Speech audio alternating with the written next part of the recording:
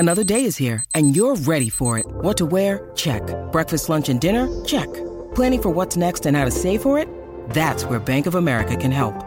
For your financial to-dos, Bank of America has experts ready to help get you closer to your goals.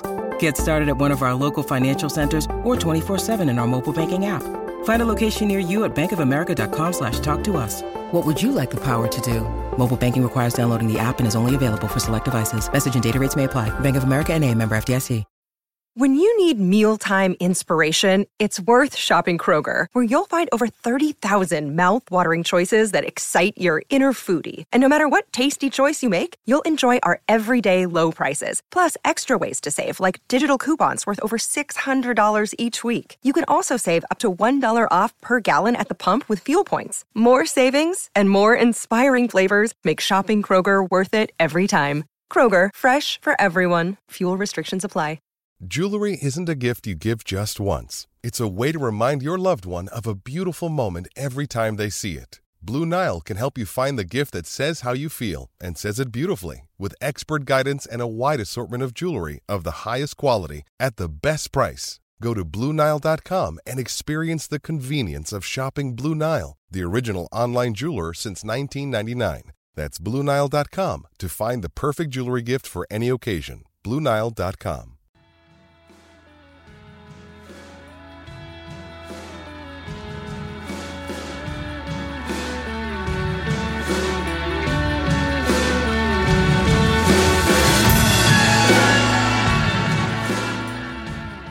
What a day. Tammy Beaumont became the first England player to score a double hundred in women's tests. She scored 208 at Trent Bridge today. Australia finished at the end of day 3 of the women's Ashes test on 82 for none.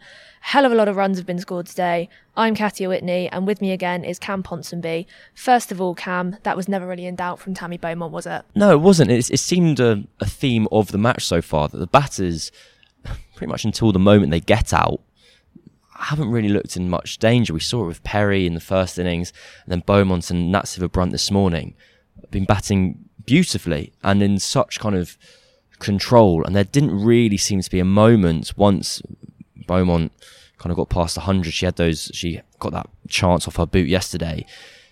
She was just in complete control of the game. There was a period where she struggled a bit more against the spin of Australia, but she said that in the press conference yesterday. She said, I prefer pace on the ball. I'm just happier when that's the case. So she got through that little tough patch. She had a life given to her when she was given on LBW, and then it was overturned. That was spiritually out. Come on. Yeah, morally out. I completely agree. It took everyone by surprise when it turned out it was pitched outside leg, because aside from that, it looked really, really out. But no, a phenomenal innings, and I was just sad that she was the last one out. I wanted it to be red ink. I wanted it to be red ink to go on, so that she'd have had back-to-back double hundreds against Australia, because she got one in the warm-up last week, and being 400 not out against Australia is pretty special. You mentioned she got an unbeaten double in the warm-up. She retired on 201 against Australia A last week. Just some stats to you from Beaumont's innings today. I've reeled them off.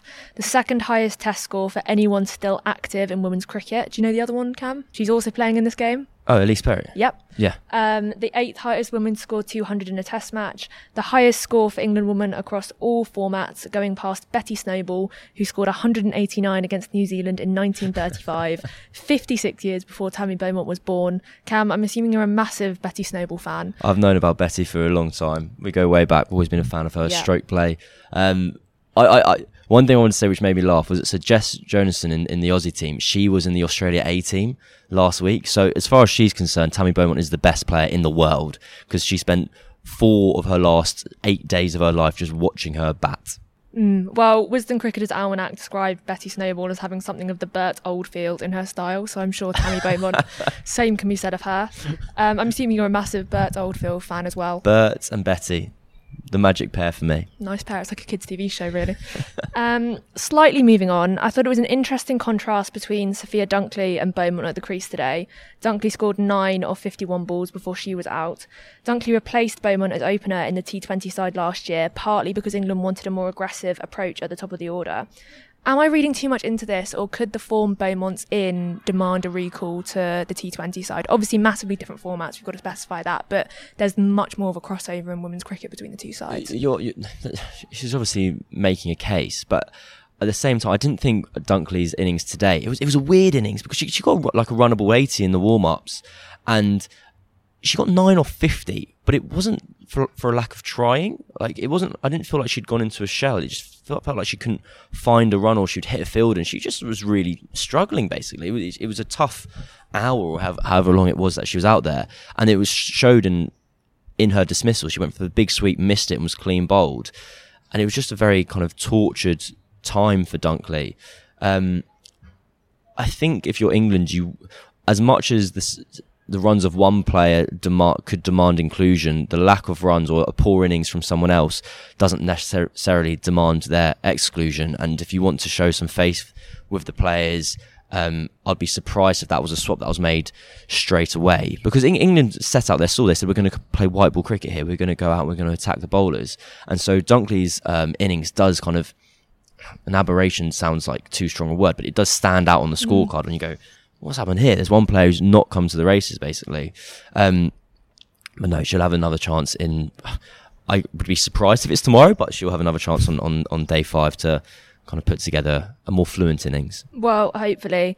How do you think Australia went with the ball today? I thought Darcy Brown found things pretty tough. She was a bit wayward. Talia McGrath rattled through England's tail well, although she was used to sparring, in my opinion. A tough initiation for Test match captaincy for Alyssa Healy. Well, I was kind of, former Wisden Cricket Weekly regular Taha Hashim were talking about this. That kind of Australia, it's almost like when you go into a Chinese takeaway and you know what you want in theory, but then you're just overwhelmed with so many options, you kind of leave with something you didn't mean to order. And so, like, Australia they only bowled kind of Alana King for like 10 of their first 80 overs, and they have such a plethora of choices in front of them. You don't necessarily they didn't necessarily come up with like any one particular plan and kind of stick to it.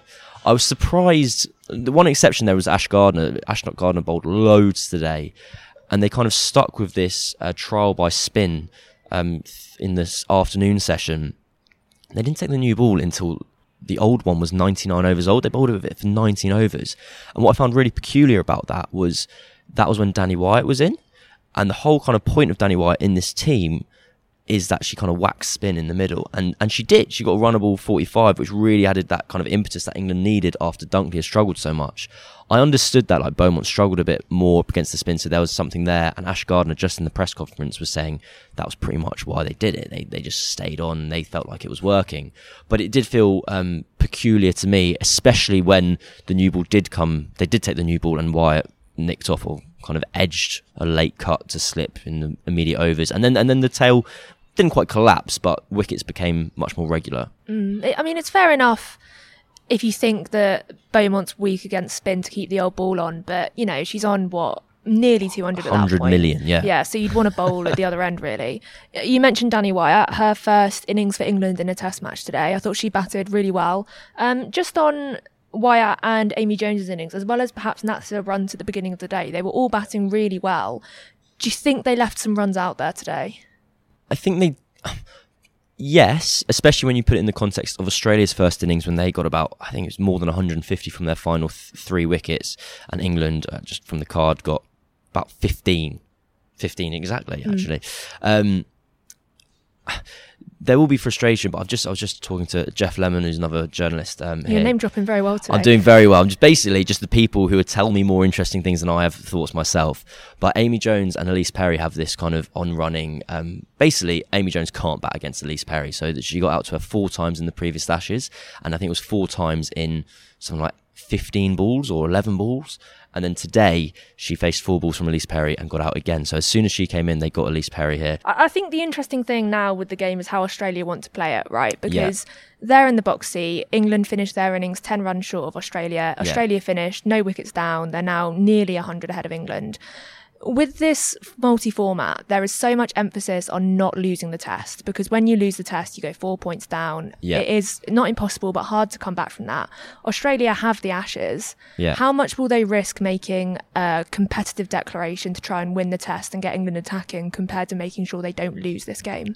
I think Australia can risk it because they kind of are the holders. It's so if England lose this test match, they then need to win 5 of the 6 white ball games to win the competition and regain the urn. Gardner there again in the press is going, we're not here to draw, we want to win. don't think they'll have too much of a dilemma on their hands, because I think they will. They've already got a lead of 100. They can bat for 2.5 sessions tomorrow, give themselves a day and a bit, and they'll naturally be 350, 400 ahead. That being said, it's much easier to say that in a press conference than it is in when it kind of push comes to shove, and the pitch hasn't been breaking up. There hasn't been. I think really interesting. Alyssa Healy kind of talking about one of the subtleties between men's Test cricket and women's Test cricket is just the weight of players means that the pitch doesn't break up as much. You don't have big 6'6" lads hammering the pitch and making these footholes, which we associate with like a crumbled day 5 pitch, which is why it's so difficult to bat on. So on day 5 here at Trent Bridge, it's not going to be, oh my God, England won't be able to chase 300 on day 5. That's impossible. No, that's absolutely possible. So Australia will need more runs than kind of convention assumes they will to defend. I think they'll play ball, because I think they're good enough that you can be arrogant enough to do it. They're not going to go, let's hold on for a draw against England. They're going to say, no, let's drive these guys into the ground. We're better than them. And do you think England are dependent on that declaration to win? I mean, so it's the end of day 3, and Sophie Ecclestone has bowled more than 50 overs in the game.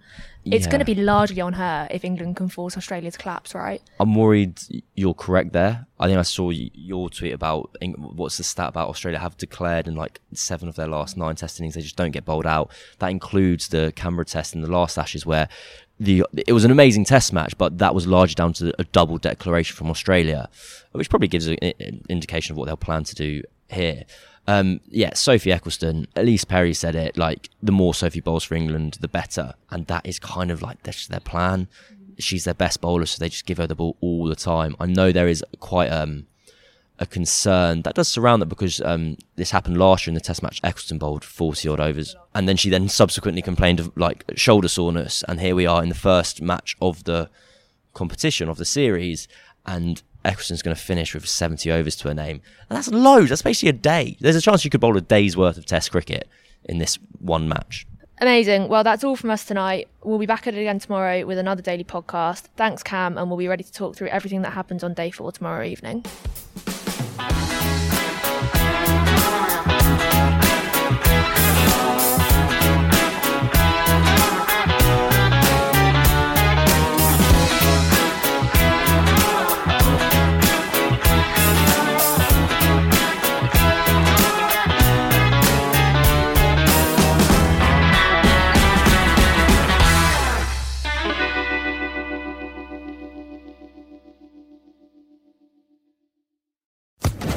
Social Podcast Network.